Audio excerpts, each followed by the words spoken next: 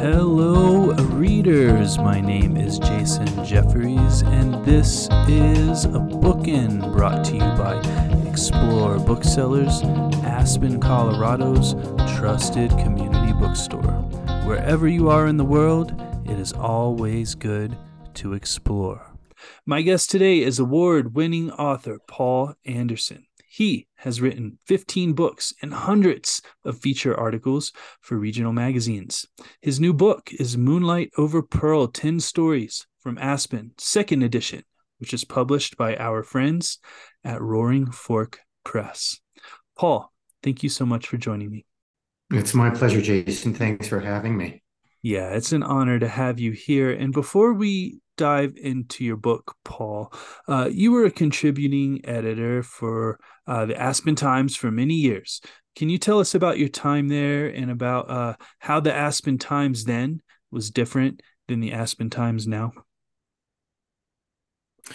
The Aspen Times, when I worked there, starting in 1984, was an absolutely magical place to be in Aspen. The Times, for a reporter, opened every door to the community. And for my role there as a reporter and editor, I covered the cultural beat primarily, which was a huge gift to my life. And the exposure that I had to the arts, literature, music, culture, the Aspen Institute, the music festival, it was just a very enriching experience. So I immersed myself completely in it. And it was really through that I got to know Catherine Thalberg, who was the founder of Explore Booksellers.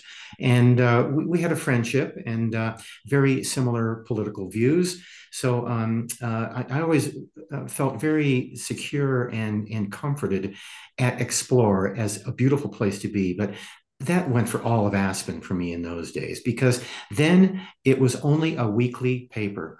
There was no daily, and the weekly was a 3.5 day commitment for me. So it was like working half time with full time benefits. Um, when I came here for my job interview, I rode my bicycle from Crested Butte, where I was living before this. Mhm. And I met Bill Dunaway, the publisher of the Aspen Times, and Mary Hayes, the editor. And when I sat down with them, they looked over my files and we talked and hemmed and hawed a little bit. And then Bill asked me how I got to Aspen on that day. And I said, I rode my bicycle. And he perked up and he asked my route, and I told him I rode over the backcountry way. I camped out along the way and took a bath in Castle Creek before my interview, changed my clothes under a tree at Pepke Park, and showed up at the Aspen Times. And when he heard that, he hired me on the spot because I was just the right, perfect person to fit that job. Yeah, that's outstanding. Thank you so much, Paul. You mentioned Catherine Thalberg. You write about her in the introduction to this book, Moonlight Over Pearl, and she told you that the definitive book about Aspen had yet to be written. What did she mean by this, Paul, and what, in your opinion, has come the closest to being the definitive Aspen book? Catherine viewed Aspen in a very complex way. It was more than history, it was more than a recitation of facts and dates and events. Aspen was an idea for her, and to really articulate that idea would take a very expansive approach to any kind of literary effort. Mhm. I think Catherine was dissatisfied with the level of discourse that identified the values of Aspen that she really championed. And so she said no single book could ever really accomplish that. My stories, I think she would have really appreciated because they combine history, philosophy, experiences, ideas, nature. I tried to bring in everything I knew and loved about Aspen in this book. So, my book, maybe she still would not agree that it's the full story, but it's a contributing part. And if I can just be a contributor to that voice of what Aspen is, I'm grateful for that. Absolutely fantastic. So, is the definitive Aspen book somewhat like the great American novel? Is it even an achievable goal to write such a thing, do you think? I don't think it is. I think it would require library shelves Mhm. uh, of volumes, which exist. Mhm. Uh, the whole story of Aspen can be learned and read and told by photographs and text. But a single book, I don't think can ever do justice to it. Like you said, the great American novel. What is it? It's ephemeral. It's abstract. Mhm. Yeah, absolutely. Thank you so much, Paul. Now into your stories proper. I don't think I expected this collection to be quite as dark as it is, which is a a good thing. Why did you choose to write about death in so many ways? My wife has asked me the same thing. Uh-huh. She said, if you do another collection of stories, instead of Moonlight Over Pearl, how about Sunrise Over Sopris or something that would give some lightness to the topic. So a focus on death. I think it's a reflection of the vitality that I have felt living here. Mm, It's almost like you need a yin for a yang, a dark for a light, a white for a black. Um, and death as a sort of recurrent theme in some of my stories. I think it also it takes these stories uh, to to an extent that I'm not sure really how to describe it.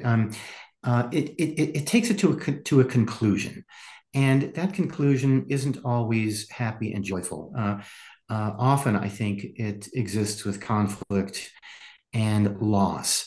And I think the death aspects of some of these stories, uh, the sort of fatal approach, if you will, is about addressing loss with loss of the great vitality of life that can be lived here.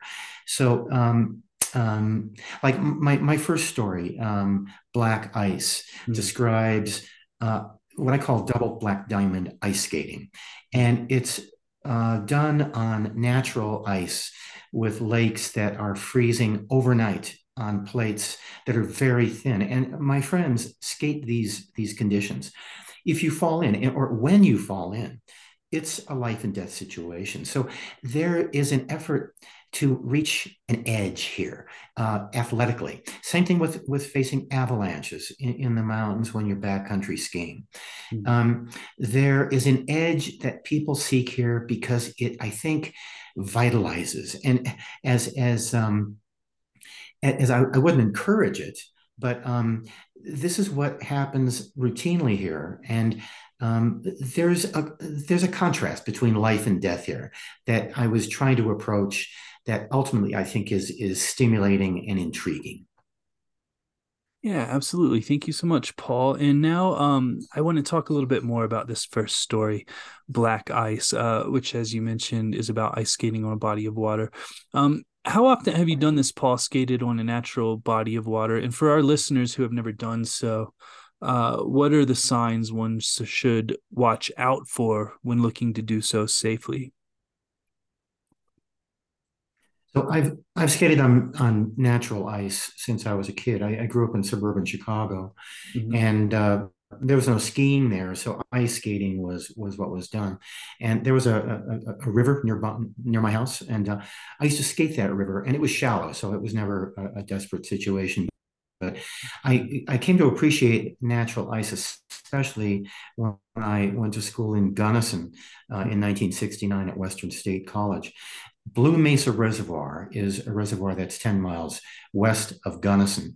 And it got very cold when I was there. 50 below zero was a temperature I saw more than once on the bank thermometer there. That would freeze Blue Mesa multi feet thick with ice. So it was never a risk of falling in. But to be out on natural ice, and I used to do it by moonlight at night with my friends, and we'd go out there, and the ice speaks to you. There's noises as it freezes and expands, and these upheavals occur, and there are booms and sounds, and it's like a living thing. And to skate natural ice is there's a purity to it. Now, I have never done it the way my friends do it. Mhm. So I didn't carry the protections that they carry, life jackets, ice picks so they can crawl their way out if they fall in, lengths of rope wrapped around them so they can throw it to someone to pull them out in the event of an immersion. And this is serious business because it's cold when they're doing this because the plates are fresh and have formed often just overnight in sub-zero temperatures. So there's a very intense experience to it, and they go with the right protections. But even then, sometimes they can get in trouble, and that's what this story is about. May I read just one paragraph from Yeah, this, Jason? absolutely, for sure. So here's my character. His name is Eric, and he's modeled after a friend of mine who is from Holland and has skating in his genetics. Mhm. Eric is drawn to the shore where the ice begins. He crouches down, pulls off his gloves, and spreads out his fingers. He presses his hands against the hard coldness and reads the ice, its brief history told in crystalline veins where captured air bubbles are beaded up like mercury. The ice stretches like plate steel in a huge sheet with perfect uniformity. It absorbs the low slanting rays the way a black hole sucks up the sun. That's black ice. Mhm. Yeah, absolutely. Thank you so much for that passage, Paul. Listeners, we're going to take a short break here for a word from Libro FM audiobooks, and then I will be right back with Paul Andersen. The Bookin Podcast would like to thank Libro.fm audiobooks for their sponsorship. Libro FM has the same audiobooks at the same prices as their major competitor. You know the name. But instead of supporting the Big River, you'll be supporting your favorite neighborhood bookstores. Please head on over to Libro.fm and enter the promo code BOOKIN, that's BOOKIN, in the promo code space to get one free audiobook and support your favorite local independent bookstore, explore booksellers in the process. I'm back with Paul Andersen, author of Moonlight Over Pearl, which is published by our friends at Roaring Fork Press. Paul, back to this first story, Black Ice, for one more moment. There is a scene when a character in your story is intoxicated by the impossibly smooth plate of ice. And I'm assuming that ice skating on such a smooth plate is similar to wanting to be the first person to ski down a mountain when fresh snow has fallen. And my question is, why is this a thing that is important to people, Paul, to be the first person to skate or ski on an undisturbed plate or mountainside? And if undisturbed nature is such a thrilling thing, then why disturb it? Why not leave it alone? First tracks are a great allure Uh-huh. for skiers, especially. Mhm. Because there you stand in front of something that is unblemished, untouched, Mhm. and you have an opportunity to write your signature in that meeting. Mhm. On ice, it's the same thing. For the purest ice skater, a fresh plate of ice, fresh tracks are it's an opportunity to create something of your own with your edges. Mhm. Um, and yeah, nature as an untouched, unblemished entity deserves respect. It's also so inviting that it's difficult to resist. And nature is refreshing. I mean, that ice will eventually melt. Another plate will come up. It's a renewable resource, you might say. Mhm. So to stand at the edge of a plate of ice that is unmarked, you feel like a pioneer. You feel like a great adventurer stepping onto that ice and setting your blade into that ice and carving your strokes, your turns, to do a circle and look back on it, and to look down at the ice and to see its blackness, and there's a kind of a mystery to it, Jason, Mm. that um, it's difficult to describe unless you've done it. But a lot of people who have done it never forget that experience. And I mean, ice just has a wonder of water, hardened water, crystallized water that is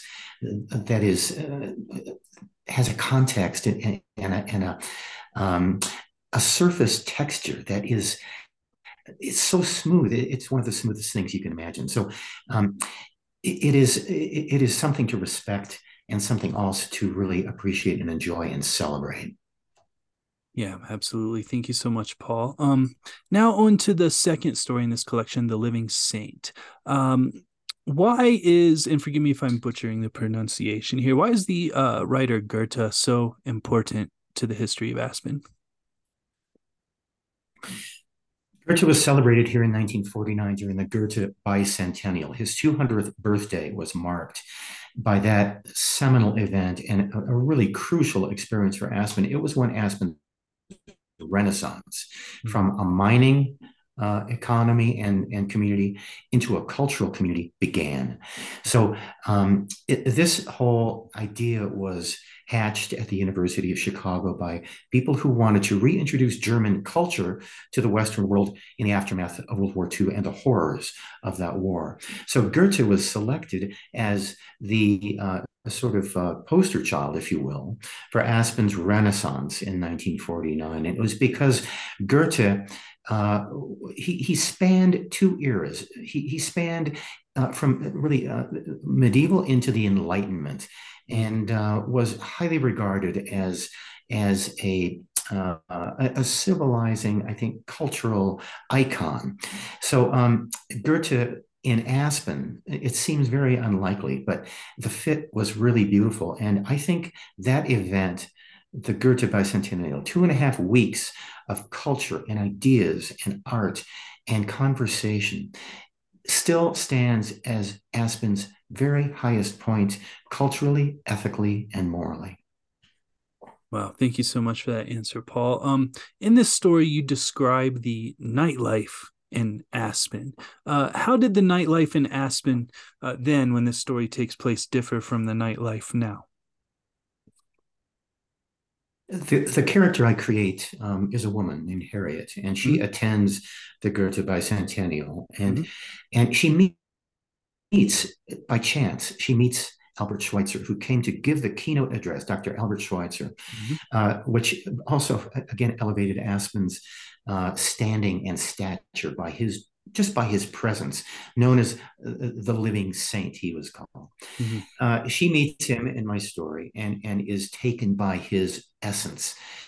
So then the story moves on past the Goethe Bicentennial, and she lives the dream in Aspen in the 1950s and 60s, when Aspen was a very different place. Back then, there was a real frivolity that was encouraged here. Again, I think the post-war era required frivolity to heal the psycho-emotional wounds of the war. Mm-hmm. And the 10th Mountain Division troopers, the veterans who came out of that war, many of them founded that era of Aspen. And they brought their frivolity with them because they needed to heal themselves from the rigors of that war, especially those in the 10th Mountain who deployed in Italy and saw some of the most brutal warfare in World War II. Aspen became a place of high life, a place of celebrating again the vitality of life in the mountains. And so this woman, Harriet, she her husband passes away. She's a widower, and she goes into Aspen a little recklessly. And so I portray that a bit. A lot of drinking, a lot of partying, a lot of carryings on, not so much different from today. It's just different intoxicants, you might say. But she lives that life until it starts to take a toll on her. And then she has to step back and sort of reform her life. Yeah. Thank you so much for that answer, Paul. We're now going to move on to the story Moonlight Over Pearl, the third story in this collection, which of course is the story that your book is named after. There is a scene in this story where a jet streaks across the sky, and our protagonist begins to wonder about the people inside it and the different lives they are leading. How often, Paul, do people think about these types of things, and how different of a world would we be living in if people thought about the lives other people are leading more often?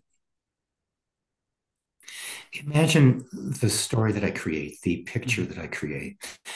These three skiers are are skiing cross country skis. They're heading over Pearl Pass to the Friends Hut on the Crested Butte side of the Elk Range. They come up from Ashcroft in a late evening, and the sun sets, and suddenly it's plunged into cold. They stop at the Mace Hut for a dinner with Julie Mace, and then they set off above tree line. And this is where the moon is starting to exert its ethereal influence on the alpine high country, and all covered with snow. But there are rock outcrops, and it's dramatic, and it's serene.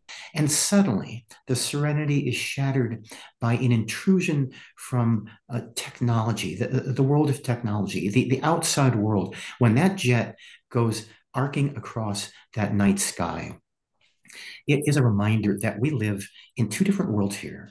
We can access wilderness and have a sense of an ancient past, but we are also always reminded at times, and somewhat poignantly, that we live in the industrial age. So that jet is a reminder that we're in those two worlds. Yeah, absolutely. Thank you so much, Paul. Finally, and listeners, we have only begun to scratch the surface of this remarkable collection, as there are still 7 stories we have not discussed. But finally, Paul, near the end of this story, Moonlight Over Pearl, after our protagonist has spread his brother's ashes, he begins to wonder about Mark and the direction he took, the choices he made, about whether his life followed his own choices or not. And it's often the latter, you write, the unintended, that dictate the direction of our lives. Can you elaborate on this idea, Paul, and maybe give our listeners some advice on how to live their lives with intention? So the character that I refer to is deceased, and his brother then is spreading the ashes. That's why they're skiing over Pearl Pass Mm-hmm. to deliver those ashes to the. Uh, so reflecting on how to live is something that I've done often on these trips, because when you're skiing or cycling or hiking, there's a meditative experience, and you can't help but wonder about what is the summation of my life. And part of it is it's referred to often as living the dream, so called. And that's what Mark had done. He had lived the dream, but really hadn't uh, uh, given himself enough sustenance to make that sustainable. And I would just like to offer one more paragraph Yeah. from another story in the book, Mm-hmm. First Snow, where it describes someone who also is in that decision phase where how do you live life in the mountains? It was all so easy, so simple, so natural. You did what you loved, and you did it with reckless abandon. Wealth was not a fat bank account or a palace on Red Mountain. The riches of the world were there for the taking on every summit he ever climbed, with every glorious day spent living free in the mountains, in all the peak experiences that touched his soul. You pledged your time and sometimes your life to your friends. You followed the fall line and fell in love every day. That's the wealth of experience that can be had here. That's what, to me, is the Aspen idea. That is what I think Catherine Ballberg would have really celebrated with these stories, is a spiritual alignment with this place. Absolutely. Well, thank you so much, Paul, and thank you for writing this wonderful collection. Listeners, I've been speaking with Paul Andersen, author of Moonlight Over Pearl, 10 Stories from Aspen, which is published by our friends at Roaring Fork Press. Paul, thank you so much for joining me. Jason, thank you.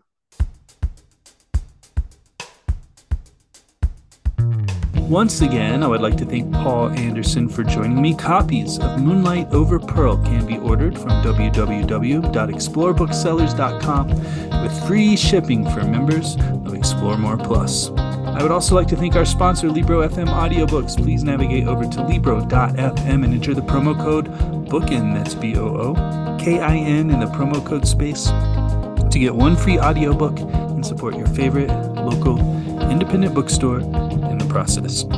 My name is Jason Jefferies, and this has been Bookin'.